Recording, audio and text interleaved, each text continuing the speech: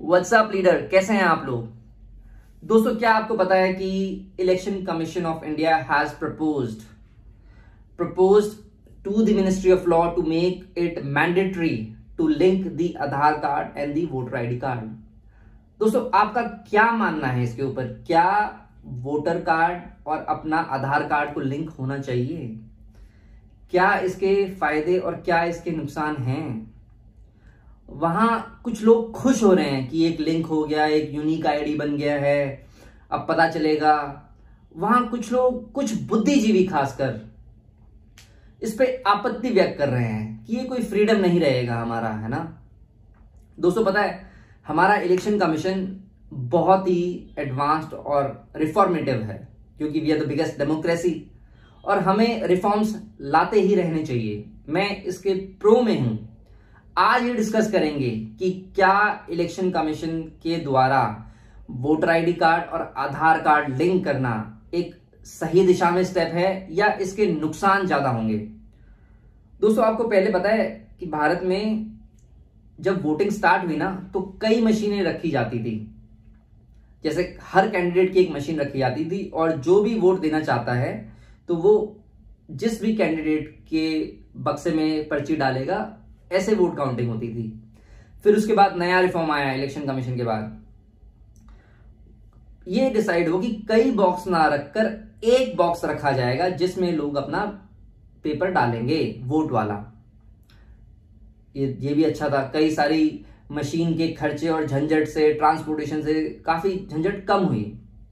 फिर उसके बाद आई ईवीएम मशीन। ईवीएम मशीन मतलब अब ना तो आपको बैलेट पेपर की जरूरत है, सिर्फ एक मशीन है, उसमें आपको बटन दबाना पड़ेगा। फिर उसके बाद अगला रिफॉर्म आया।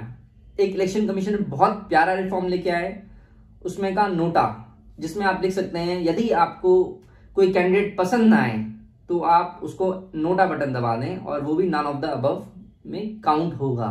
और फिर अगर एक पर्टिकुलर रेंज तक वो पहुंचता है तो फिर उस विधानसभा में दोबारा चुनाव होंगे।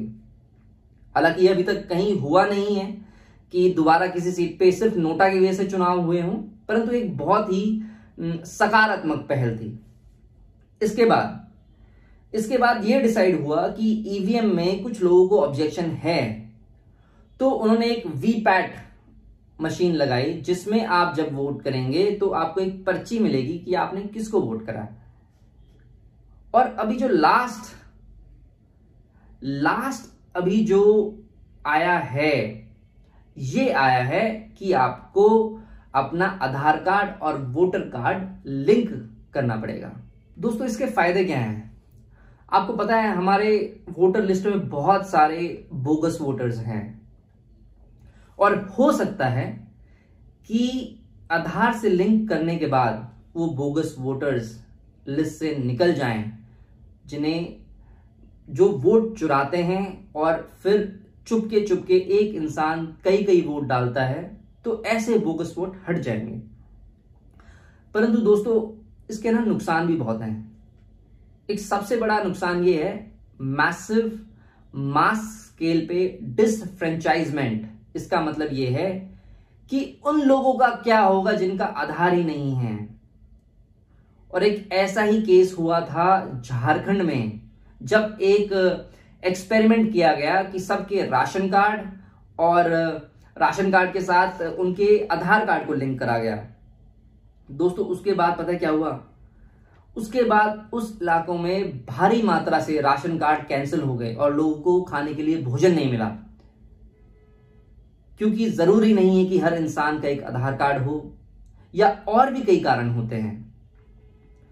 और दोस्तों, पुत्तुस्वामी जजमेंट क्या कहती है पता है?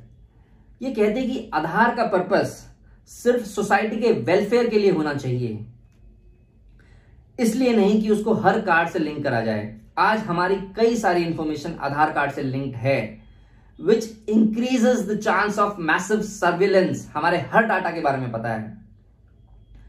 और अगर वोटर कार्ड भी इससे लिंक हो गया तो हो सकता है कि हमारी और मैसिव सर्विलेंस बढ़े हमारी हर चीज पे।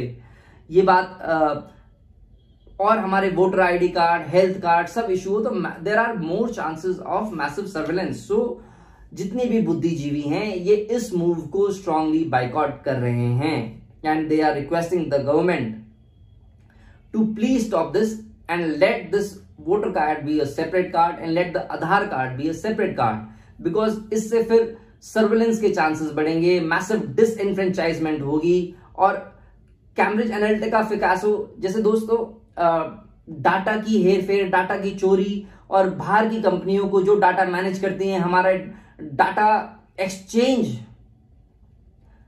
में अनेकों इसके दुरुपयोग किया जा सकता है। कुछ लोग कहते हैं ये वॉलंटरी होगा, कि ये आपके हाथ में होगा कि आपको अपना वोटर कार्ड आधार कार्ड से लिंक करवाना है या आधार कार्ड वोटर कार्ड से लिंक नहीं करवाना। पर दोस्तों आप भी ये बात जानते हैं, ये कहने में वॉलंटरी लगता है, परंतु एक बार यदि हो गया तो ये मैंडेटरी हो जाता है। It will be voluntary on paper but mandatory in practice. दोस्तों ये थे मेरे विचार। में आपसे पूछना चाहता हूं और मैं आपसे पूछना चाहता हूं कि क्या इसके फायदे होंगे, क्या नुकसान होंगे, आपको क्या लगता है, मुझे प्लीज बताएं ताकि हम इसके विषय में और आगे अपनी बात कर सकें और लोगों को उनका right to freedom, right to privacy के तहत आगे बढ़ सकें।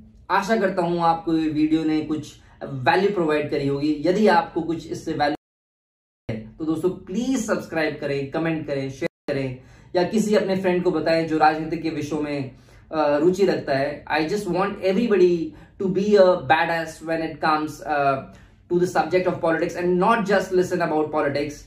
You know, just take action and do something about it. Thank you so much.